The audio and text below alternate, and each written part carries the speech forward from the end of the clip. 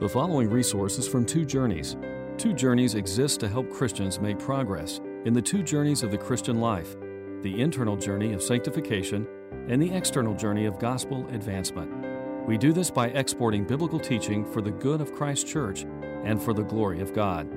Please visit twojourneys.org for more resources.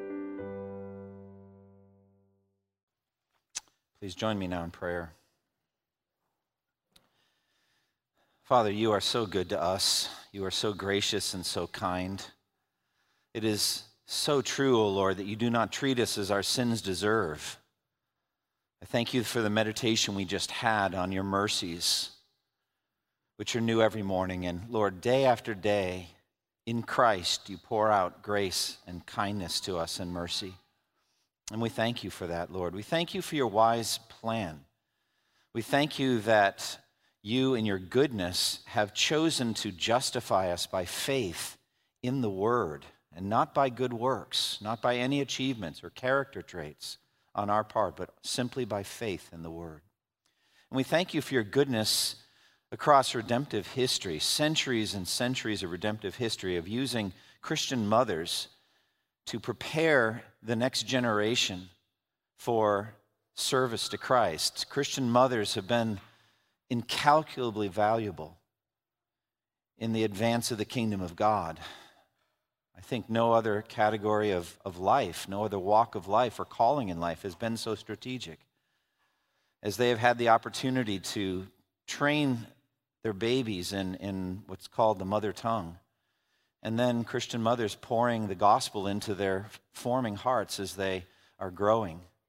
And so millions and millions of Christians that are alive today really just never knew a time that they didn't know the gospel.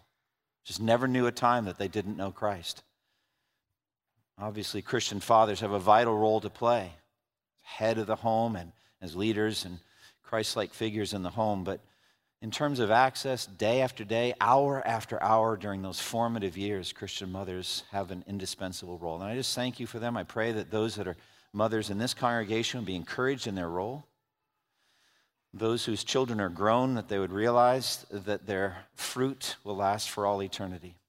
Father, we thank you for that. And I pray that whether we are mothers or not, all of us men aren't, and there's many single women who have a vital role to play as well, are not mothers, but well, Lord, we're thankful, all of us together, for this role. We pray that this church would esteem it and be able to strengthen others for the role that they have to play. And Lord, we thank you for the ministry of the Word of God. We thank you for how in your kindness and goodness you have brought us not only to an initial understanding of the gospel, an initial understanding of the truth of Christ crucified and resurrected, but you've also given us everything we need for life and godliness, no matter what circumstances come our way. That we can be content in any and every situation, whether well-fed or hungry, living in plenty or in want. And this book of Job has a unique power to prepare us to suffer well. And so I pray that you would, as we walk through these three chapters, Job 15 through 17 today, give me grace to preach it clearly, give me grace to make it as clear as I can, and to press these truths into our hearts, to get us ready for future suffering and future service to you, or even to sustain those that are going through afflictions right now, and to give them strength. So Lord, be with me now, I pray, for the sweet ministry of the third person of the Trinity, the Holy Spirit, that he would control my words and the meditations of all of our hearts, fruitful for your glory, we pray in Jesus' name. Amen. Well, turning your Bibles, we're looking this morning at three chapters in the book of Job, Job 15 through 17. Before the foundation of the world, the triune God, Father, Son, and Holy Spirit, planned our salvation. God planned that his children would be saved from their rebellion and their misery by the intervention of Jesus Christ, their Savior. This plan was in God's mind when God created the heavens and the earth. When God said, "Let there be light," this plan was also fully formed in God's mind when Adam and Eve fell into sin and doomed their children to sorrow and suffering through the relentlessness of evil. Even then, God knew that his chosen people in every generation and in every nation on earth would be saved through Jesus Christ. However, despite the fact that plan was fully formed in the mind of God before anything was created. Fully formed in the mind of God down to the smallest detail, yet God revealed it only a little at a time over the centuries through his holy prophets. Their limited knowledge of the coming Savior was dim and distant as this light grew brighter and brighter across the centuries. Numbers 24:17, the prophet said, I see him, but not now. I behold him, but not near. A star will come out of Jacob, a scepter will rise out of Israel. So dim and distant to the prophetic eye at that point. As the time drew nearer, the light grew clearer. The prophets were given bigger and bigger pieces of the mystery to write down and ponder. Now, we don't know exactly when Job came in and where he fits into this unfolding story. Don't know for sure. It seems to many scholars that he came in at a very early stage in all of this. His knowledge of the coming Savior and of the life and light he would bring was very limited. Paul speaks in Ephesians 3:9 of this mystery which for ages past was kept hidden in God who created all things. So this mystery is Christ, kept hidden in God for ages past. So Job went through his suffering, yearning for things that we now know much more clearly about by the open assertions of Scripture that we have in the New Testament. In light of the past accomplishments and achievements of Jesus Christ, our Savior. For us, they're past, and they're perfectly recorded in the pages of the New Testament. But Job didn't have any of that. And one of those things that we now know much, much more clearly than Job did is Jesus' role as our heavenly witness, our heavenly advocate, our heavenly intercessor, and our heavenly friend. Job didn't understand that. Job yearned for that, but he really didn't know him. Jesus came to fulfill those roles for all of us for all eternity. And in the text we're going to look at today, as he says, I know that I have that, but his knowledge is limited and dim. We get to look now at Jesus as a perfect fulfillment of that yearning, and how beautiful it is. Now, whenever individuals go to buy a high-quality diamond from a jeweler, often the jeweler will spread out a black velvet cloth and sprinkle out the various diamonds that are an option to buy. And the glitter, the blinding light, because the lighting is just right to make the diamond sparkle, just shines radiantly against the backdrop of that black cloth. And that's the way I think we should look at Job 15 through 17. There's a glittering diamond of a statement that we just heard read in Job 16, 19 through 21, which talks about Jesus as our intercessor, advocate, and friend. But the rest of it is a lot of blackness. A lot of blackness. Now, we should not think that God the Holy Spirit only means for us to look at the glittering diamonds. He wants us to understand the black cloth as well, because we're going to go through it. I don't know what it's going to be like, but we're going to go through our black times. And it's good for us to see how Job spoke in the midst of that blackness. But it's also good, isn't it, to see the glittering diamond of Christ in the midst of all of it. And I think that God in his infinite wisdom has chosen to let us get this education in evil that we sought at the tree through Adam. From the very beginning, we've sought to know good and evil, and we're getting this education in evil, and it is the black backdrop against which the glittering diamonds of the grace of God through Christ will shine for all eternity. So we're going to walk through these 3 chapters, and I'm going to dive right into chapter 16, go back to 15, and then move on from there. And so I begin by standing alongside Job as he said, when will these windy words end? Job at this point has become utterly disgusted with his friends. Look at Job 16, 2 and 3. He says, I have heard many things like these. Miserable comforters are you all. Will your long-winded speeches never end? What ails you that you keep on arguing? What an incredible statement. Miserable counselors or miserable comforters are you all. Their comfort, so to speak, their counsel to him is actually shredding him. It's not healing him. And he wonders when their long-winded speeches will ever come to an end. Their words to him are wind, they are chaff, they are empty of truth and nourishment for his soul. And he chides them directly for their demeanor, for the simple reason that they have not suffered as he has, so they cannot possibly understand what he is going through. Look at 16:4. He said, I could also speak like you. If you were in my place, I could make fine speeches against you and shake my head at you. I mean, if the roles were reversed, he actually is saying, I would do a much better job than you're doing. I would be a better friend and a counselor to you than you are being to me. Verse 5, 16:5, he says, but my mouth would encourage you. Comfort from my lips would bring you relief. Now, this is just one of the basic principles. Sometimes God brings us through specific patterns of misery so that we can bring comfort to others who go through that same misery later. This is openly taught in 2 Corinthians 1, that we can give to others the same comfort we ourselves have received from God. So Job is already in that place saying, if I were to go, I would be much more compassionate than you're being with me. All right, well, what brought all that on? Well, if Eliphaz's second speech brought all that on, chapter 15. Remember this section of Job, this long kind of middle section is made up of 3 cycles of dialogue between Job and his 3 friends, Eliphaz, Bildad, and Zophar. All 3 have spoken once. Job has answered each of them. Now Eliphaz speaks for a second time, as recorded in chapter 15, Job 15. Remember the first time that Eliphaz spoke, his basic proposition was, you reap what you sow. Job's grievous afflictions have come upon him from a just and energetic and active God who is intervening and dealing with Job and his sin. Now Eliphaz has a second crack at Job. And what did Eliphaz say? Well, look back at chapter 15. Eliphaz said that Job's words are nothing but wind. Look at 15, 2 and 3. Would a wise man answer with empty notions or fill his belly with hot east wind? Would he argue with useless words, with speeches that have no value?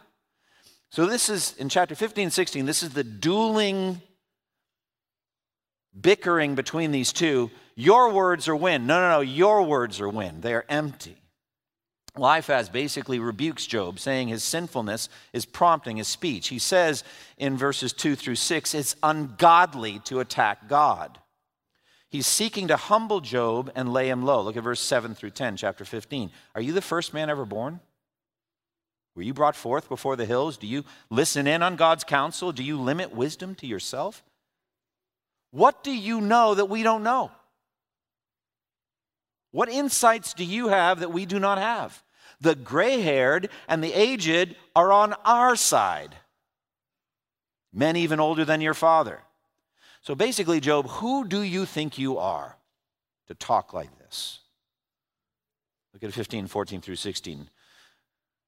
Eliphaz says, what is man that he could be pure, or one born of women that he could be righteous? If God places no trust in his holy ones, if even the heavens are not pure in his eyes, how much less a man who is vile and corrupt, who drinks up evil like water?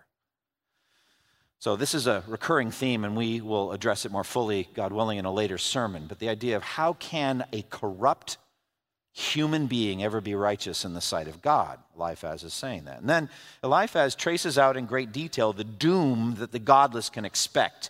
The godless evildoer in verses 20 through 35. He traces all that out and implicitly applies it to Job.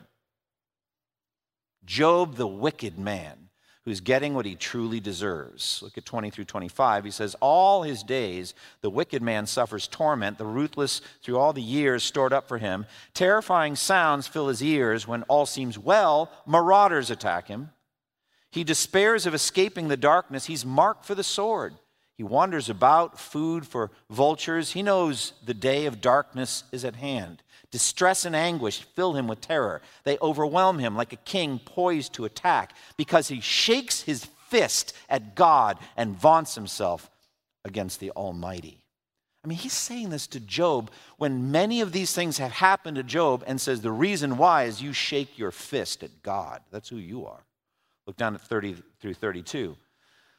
He will not escape the darkness. A flame will wither his shoots, and the breath of God's mouth will carry him away. Let him not deceive himself by trusting what is worthless.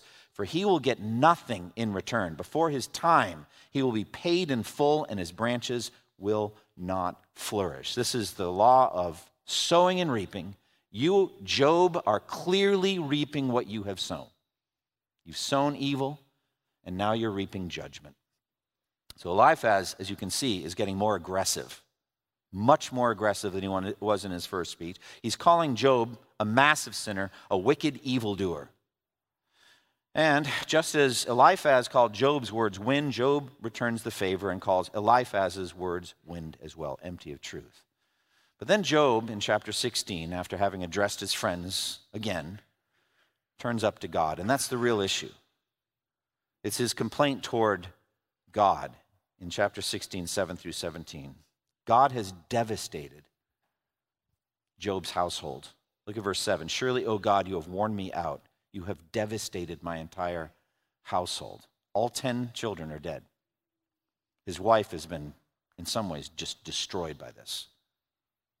His family life has been destroyed. God has assaulted Job's body through disease. Look at verse 8. You have bound me. It has become my witness. My gauntness rises up and testifies against me. His friends couldn't recognize him when they came to see him. He didn't look like the same man. That's what disease can do to somebody. And he says, God has attacked him violently like an enemy. Verse 9, God assails me and tears me in his anger. He gnashes his teeth at me. My opponent, my enemy, fastens on me his piercing eyes. He's speaking of God here. Looks on God as an opponent. And it's not just vertical, it's horizontal. People are being mean to me as well. Verse 10, men open their mouths to jeer at me. They strike my cheek in scorn and unite together against me. God has assaulted me in wave upon wave. Remember how it was? Messenger would come, and while that one was still speaking, the next messenger would come. You remember? Wave upon wave. That was all part one. And then part two came in the next wave. That was his disease. So he lost all of his material possessions. He lost all of his children. And then part two, he lost his health. Wave upon wave. Look at verses 12 through 14. All was well with me, but he shattered me. He seized me by the neck and crushed me. He has made me his target. His archers surround me. Without pity, he pierces my kidneys and spills my gall on the ground. Again and again he bursts upon me. He rushes at me like a warrior. This is Job speaking of God. Job says, my body is repulsive. Verse 15 and 16, I've sewed sackcloth over my skin and buried my brow in the dust. My face is red with weeping. Deep shadows ring my eyes. And all of this has happened to an innocent man. Look at verse 17 and 18. Yet my hands have been free of violence, and my prayer is pure. Then he cries for vindication, verse 18, O earth, do not cover my blood. May my cry never be laid to rest. So this is the basic accusation he has toward God is injustice. It's the very first thing God's going to bring back to him when he speaks out of the whirlwind. So this comes again and again. This is unjust. What is happening to me is unjust. So in chapter 17, Job continues his bitter lament. So friends, I'm just tracing out the black velvet cloth against which this beautiful diamond is going to glitter. And it's very tough. It's difficult with his friends. Horizontally, it's difficult vertically toward God. And he continues in chapter 17 with a bitter lament. Death is my only hope. None of these words are bringing Job any comfort at all. So he goes into a deep and bitter lament. Look at 17:1. He says, my spirit is broken. My days are cut short. The grave awaits me. Think about those words. My spirit is broken. I'm completely shattered by what's happened to me. And then again in verse 11, my days have passed, my plans are shattered, and so are the desires of my heart. So Job has reached the point where he sees nothing good left in his future. Everything he has ever set his heart on in this world has been taken from him. Violently ripped from him. Well, what else is there left to hope for? More camels and donkeys and sheep and oxen come back, they could just be taken away again. More children, we've already been through that. They could just be taken away again. There's actually just nothing I want left in this world. He has lost all taste for life. Now, his friends may try to give him hope by minimizing his trial. Look at verse 17:12. He says, "These men turn night into day. In the face of darkness, they say, light is near. Happy days are coming." But he says, honestly, the only hope I have left is the grave. Look at 17:13 through 16. He says, "If the only home I hope for is the grave, if I spread out my bed in darkness, if I say to corruption, you are my father, and to the worm, my mother or my sister, where then is my hope? Who can see any hope for me? Will it go down to the gates of death?" Meaning hope. "Will hope go down with me? Will we go down hand in hand to the gates of death? Hope and I? Will we descend together into the dust? Can any of you give me any hope that will last from now until the day I die?" We looked at this passage last time when we talked about Job's view of the grave. Remember? And 14:14, if a man dies, will he live again? And what did Job think about that? So this was some evidence that shows he has this very dark view of the grave. Doesn't think much beyond it. Whatever there is beyond it isn't bringing him much joy. He does not have, it seems, here in this text, a developed hope in resurrection. For him, the grave is a place of darkness, of cessation of all sensory input. All pleasure and all pain become obsolete. And for Job, that's an improvement because he's in pain. At least it would mean an end to his suffering. But, he says, that's what I'm down to now. The only thing I have to hope for is to die and have the worms eat my corpse. That's not much of a hope.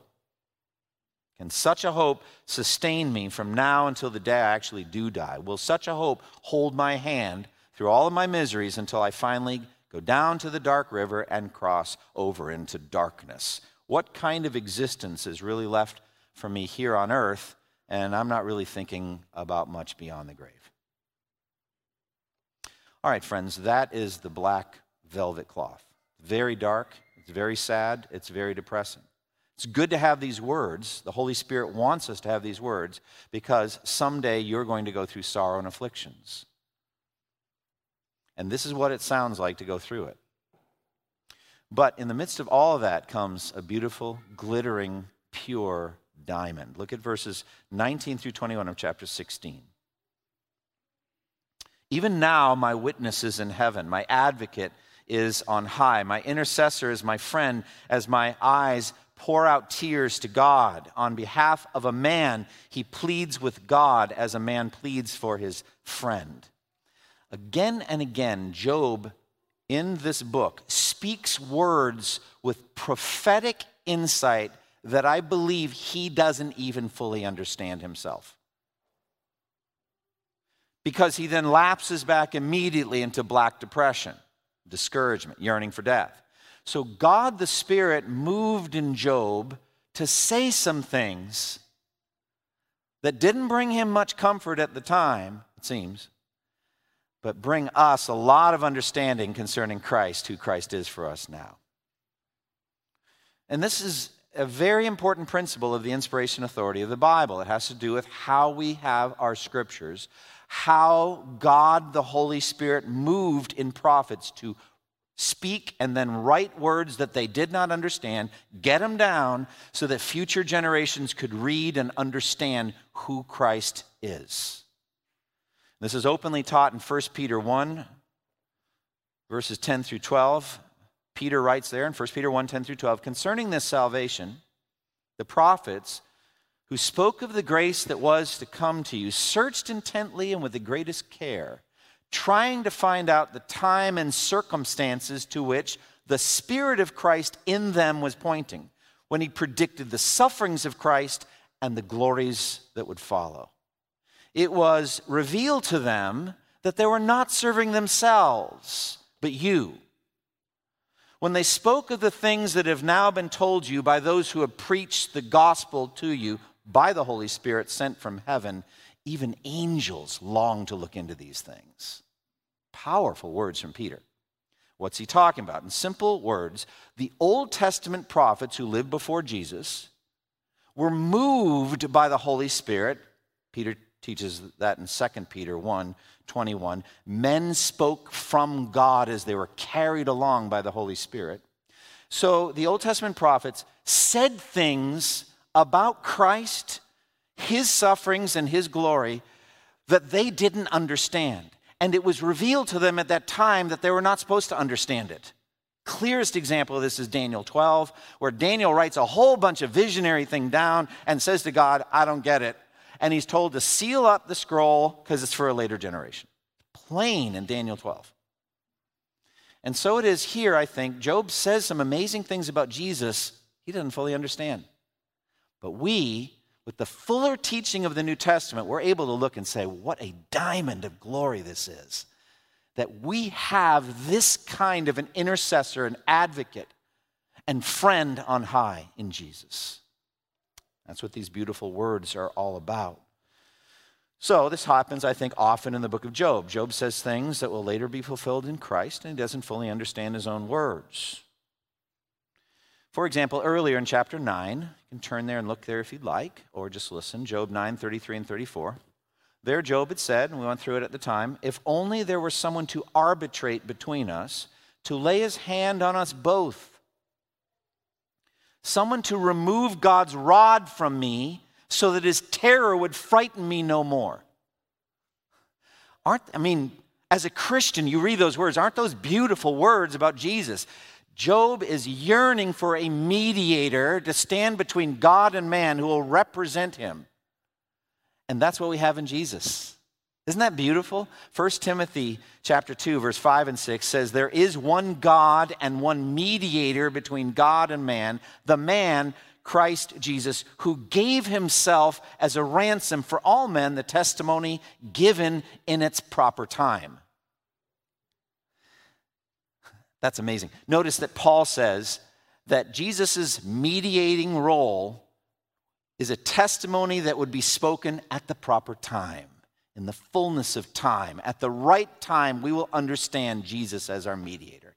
He is the God-man, conceived in the virgin's womb by the power of the Holy Spirit, fully God, fully man. And he's able to be a mediator between God and man.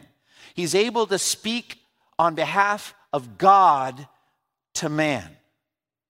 And he's able to speak perfectly on behalf of man to God. And so he is able to represent sinners like you and me and like Job. And he does it perfectly well. So in Romans 5:1 it says, therefore, since we have been justified through faith, we have peace with God through our Lord Jesus Christ. And also Romans 8:1, there is therefore now no condemnation for those who are in Christ Jesus. So that is God's rod removed, and his terrors frightening us no more. Fulfilled. Did Job understand that? No, he did not. But he receives the benefit of it because he's absent from the body, present with the Lord now. He's forever in heaven, based on the mediating work of Jesus. He was saved by Jesus, just like all the Old Testament saints were. But he didn't understand, not fully. And now here in our chapter today, we have this other example. So look at it again, Job 16, 19 through 21. I'm thinking a recently engaged woman doesn't look at her diamond ring just once. Just thinking, what do you think? She looks at it a lot. And she shows it off to her friends. And she looks at it some more. So I tell you what, let's look at this diamond a lot. You get to look at this when you go home today. You get to keep looking at it and realize what you have in Jesus. Look at these words. Even now my witness is in heaven. My advocate is on high. My intercessor is my friend as my eyes pour out tears to God. On behalf of a man, he pleads with God as a man pleads for his friend.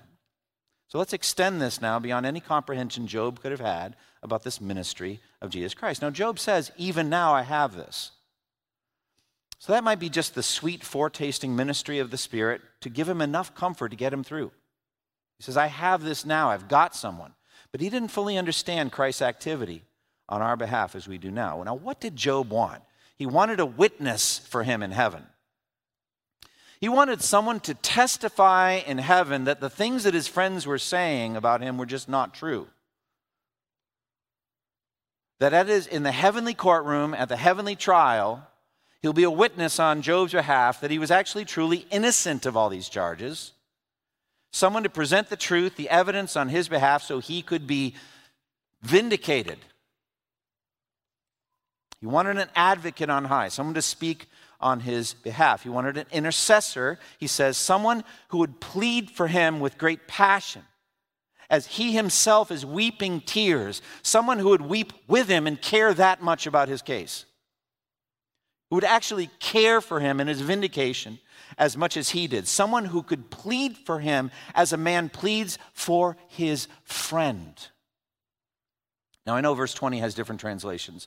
Verse 20 either speaks more of this same that he says plainly in verse 21, I want a friend, if only I could have a friend, or verse 20 may be speaking about his present earthly friends who are terrible. With friends like that, who needs enemies? Doesn't matter, the point ends up the same and even strengthened no matter what you do with verse 20. And so the fact of the matter is, he doesn't want friends like this. He wants someone who will be a real friend to him in heaven. That's what he's yearning for. So now we turn with our hearts full to understand the ministry of Jesus as our great high priest. And this we get again from the book of Hebrews. It's hard for me to even state how indispensable Hebrews is in the canon. The things that Hebrews tells us about Jesus are not so clearly told us anywhere else in the Bible. And we have taught us in the book of Hebrews that Jesus is our great high priest. It's clearly asserted in Hebrews 2:17. It says, for this reason, Jesus had to be made like his brothers in every way, in order that he might become a merciful and faithful high priest in service to God. Think about those words, merciful and faithful high priest. And that he might make atonement for the sins of the people. So Jesus is our great high priest. Again, Hebrews 4:14. It says, therefore, since we have a great high priest who has gone through the heavens, Jesus, the Son of God, let us hold firmly to the faith we profess. And then again, Hebrews 5:5 and 6, God said to him, you are a priest forever in the order of Melchizedek. So according to the book of Hebrews, what are Jesus' credentials as our great high priest? Well, first of all, he is perfect in holiness. He's perfect in holiness. He does not need to offer sacrifices for his own sins and then for the people. He never committed any sin. He's pure and holy. He also has an eternal, unchanging priesthood because those priests died, and when they died, the next priest would come along. But Jesus, having died, can never die again. And so he has an eternal, permanent priesthood. He will be our priest forever. A priest forever. And he has perfect access to God. He sits at the right hand of Almighty God over all the universe and can speak to the Father at any time. I'm going to develop all of these a little more fully in a moment. And he offers a perfect sacrifice, his own blood. These aspects of his perfect ministry, as I said, we're going to walk through a little bit more in a moment. But I want to start and zero in with Jesus' perfect compassion. Perfect compassion. Job wanted someone to plead for him as a man pleads for his friend. We could imagine an advocate who is detached, aloof, uncaring, professional, in it for the money, like a public defender with an overwhelming caseload, and you're one of his cases, right? He barely knows your name. He barely knows your case. The only reason he cares about you is his track record of success in court so he can get a better job. We could imagine a person like that. He has no vested interest in your vindication. Friends, Jesus is nothing like that. He is nothing like that. He has staked his life blood that every one of his sheep will be saved. Now, in the Old Testament, the Aaronic priests would wear a breastplate over their heart. And on that was 12 stones with the names of the 12 tribes of Israel inscribed, one on each stone, set in a matrix of 3 by 4. And it was over his heart as he ministered, the names of the people he was ministering for. We see an even more beautiful sense of that commitment. Your names engraved in stone. Well, how much better than the image that we have in Isaiah 49, 15, and 16. By the way, this is a beautiful Mother's Day verse. Isaiah 49, 15 and 16. It says there, can a mother forget the baby at her breast and have no compassion on the child she has born? Though she may forget, I will not forget you. Behold, I have engraved you on the palms of my hands. Now that's a step up, isn't it? The Aaronic priest would had engraved this on this breastplate, the names of Israel on stones. Jesus says, in a beautiful metaphor, I've engraved your name in my hands. I think about John 20 at his resurrection. He showed them his hands and his feet. But you think about that, these wounds. I've engraved your name in my hands. And I love that Mother's Day verse, so to speak, Isaiah 49, 15 and 16, because Christ, God, chooses mothers with their nursing infants as the pinnacle of compassionate, committed love on earth. So is it even possible for her to forget her babies? But it is possible. There are some bad mothers who would. But even if she would forget, I am at a higher level. The Lord is saying that. I'm at a higher level even than a mother with her nursing infant. That's his committed love for us. And so we have his compassion and his commitment to us. And Jesus is our friend. He is our compassionate, committed friend. He says in John 15, 13, and 14, greater love has no one than this, that he lay down his life for his friends. You are my friends if you do what I command. I no longer call you slaves, I call you friends. Hebrews tells us of his perfect compassion to our weakness. Hebrews 4:15, we do not have a high priest who is unable to sympathize with our weaknesses, but we have one who has been tempted in every way just as we are, yet was without sin. We see this in the gospel accounts, don't we? Jesus is again and again moved with compassion for people. It's the number one emotion that he displays in the gospel accounts. For example, in Mark 1, 40 through 42, a man with leprosy came and begged him on his knees. If you are willing, he said, you can make me clean. Filled with compassion, Jesus reached out his hand and touched the man. I am willing, he said, be clean. And immediately the leprosy left him and he was cured. Moved with compassion. Or again, in Mark 8, 1 through 3, it says, during those days another large crowd gathered.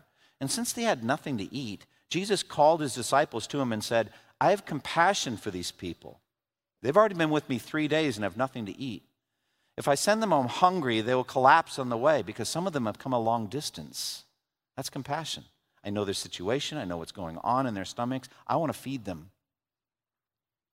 Or again, in Luke 7, 12 and 13, as he approached the town gate, a place called Nain, a dead person was being carried out. He was the only son of his mother, and she was a widow, and a large crowd from the town was with her. And when the Lord saw her, his heart went out to her. And he went over to her and said, don't cry. That's Jesus. That's who he is. He poured out tears and blood for us. Job poured out tears for his own sorrows. Jesus pours out tears and blood for ours. That's who he is. That's his compassion. So Jesus is our witness in heaven. Now, how is Jesus our witness in heaven? Well, he's not going to do what Job wants done. He's not going to do that. He will not stand up in heaven at your heavenly court trial, if you could imagine that, and testify, you are all innocent of all charges. You didn't do it. He's not going to do that. He knows very well that you couldn't answer once in 1,000 times what God would accuse you of. He knows very well. Well, then how is he our witness in heaven? He's going to witness that he knows you as his own sheep. He's going to claim you as his own by name. As it says in John 10, verse 3, he calls his own sheep by name and leads them out. John 10, 14, I am the good shepherd. I know my sheep, and my sheep know me. Or again, Isaiah 43, 1, fear not, for I have redeemed you. I have summoned you by name. You are mine. That's how he will witness. He will witness that he knows you. And he will witness that you are righteous through the imputed righteousness that was given you as a gift the moment you were born again, through faith. That's what he's going to witness to in heaven. So he will say of you, he's one of mine, or she's one of my sheep, and he will know you by name. And he will advocate for you. He is your intercessor. it is very good for you to get Christian brothers and sisters to pray for you, whatever you're going through. That is a good thing. But just know this, you're already completely covered in prayer. We're told in the New Testament that both the second and the third persons of the Trinity are constantly interceding for you. You are covered in prayer. And so it says in Hebrews 7, 24 and 25, because Jesus lives forever, he has a permanent priesthood, therefore he is able to save completely those who come to God through him, because he always lives to intercede for them. So he's constantly alive and praying for each of us. He never stops. His energy in prayer is limitless. Have you ever gotten tired in prayer? Pastor, when do I not get tired in prayer? Jesus' energy is limitless in intercession. It says in Romans 8:34, Christ Jesus, who died, more than that, who was raised to life, is at the right hand of God and is also interceding for us. Now, where does he intercede? Well, I just said it a moment ago. Job said he wanted an advocate on high, somebody up there for him. This makes me think of this amazing verse, Isaiah 57:15. For this is what the high and lofty one says, he who lives forever and whose name is holy. This is God describing his living place. I live in a high and holy place, but also with him who is contrite and lowly in spirit. So Jesus does his intercession in the highest place. It says in Hebrews 1:3, after he had provided purification for sins, he sat down at the right hand of the Majesty in heaven. Ephesians 1:20 and 21 says, God raised Christ from the dead and seated him at his right hand in the heavenly realms. Listen to this, far above all rule and authority, power and dominion, and every title that can be given. Infinite gap above Jesus, between Jesus and every other power and principality that there is. Again, Ephesians 4:10, he who descended is the very one who ascended higher than all the heavens in order to fill the whole universe. So Jesus just passes through the heavenly realms up above them all. He's above all created realms. He's above the heavens. That's how high it is.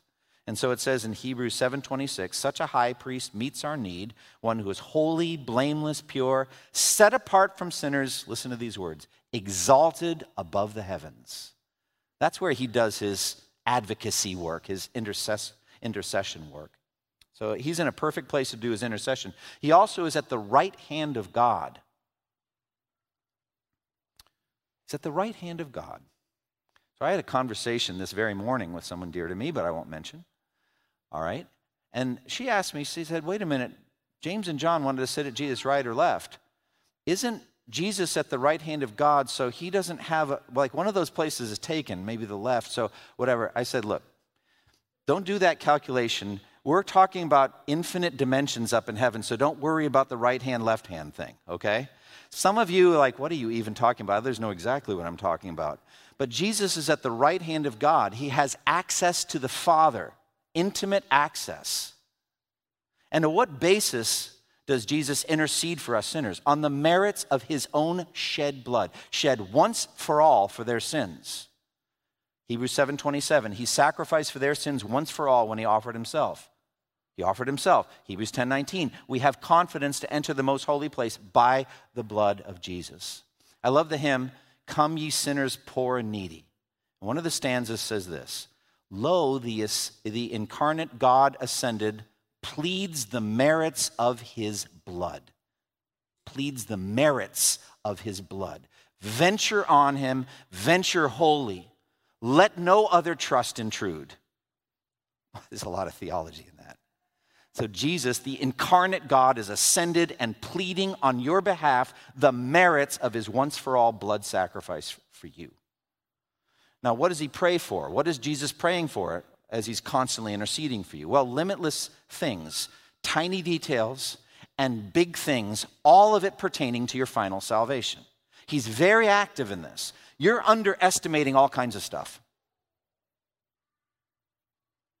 Jesus doesn't underestimate anything. Little things matter, big things matter. Everything is worthy of his intercessory prayer for you. He's filtering your temptations so that nothing will come on you more than you can bear. He is praying for protection. He's putting walls around you, hedges around you. He's doing all kinds of things. But I think the focus most especially has to do with what he said to Simon Peter when he predicted that Simon Peter would deny him the night before Jesus was crucified, he said in Luke 22, 31, 32, Simon, Simon, Satan has demanded to sift you, plural, like wheat, all of you.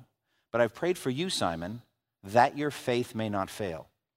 It's one of the most important statements you can ever find concerning the intercessory ministry of Jesus. He's praying for you that your faith in Jesus will not fail. And if you're going to say, but it won't, Pastor, I'm reformed in my theology. I believe once saved, always saved. Are you going to keep saying that I don't need Jesus' intercessory ministry for me at the right hand of God? You know you do. Your faith would fail in an instant if he stopped praying for you and the Father stopped sustaining your faith. If Satan could just have at you, you would deny him within minutes. He's that powerful, but it won't happen. And he's praying that your faith will not fail. And he's praying that you will not be lost, that none of us will be lost. John 17, 11 and 12. I will remain in the world no longer, but they are still in the world, and I'm coming to you. Holy Father, protect them by the power of your name, the name you gave me, so that they may be one as we are one. While I was with them, I protected them and kept them safe by that name you gave me. None has been lost. So that none of us would be lost. He also prays for the unconverted elect who haven't come to faith yet, that they will believe in the gospel. John 17, 20 and 21. My prayer is not for them alone. I pray also for those who will believe in me through their message, that all of them may be one, Father, just as you are in me and I am in you. Now, how successful would you say Jesus' intercessory ministry is? What do you think his batting average is? Well, I'm telling you, he bats 1,000. Or in other terminology, he's 100% effective in his prayer. Everything he prays for, he gets. Everything. Why? Because the Father is delighted in him. In Matthew 3:17, the Father said, this is my Son whom I love, with him I am well pleased. The Father reveals to the Son every aspect of the Father's plan. The Son knows everything the Father knows about his plan. John 5:20, the Father loves the Son and shows him all he does. The Son always does what pleases the Father. John 8:29, he has not left me alone, for I always do what pleases him.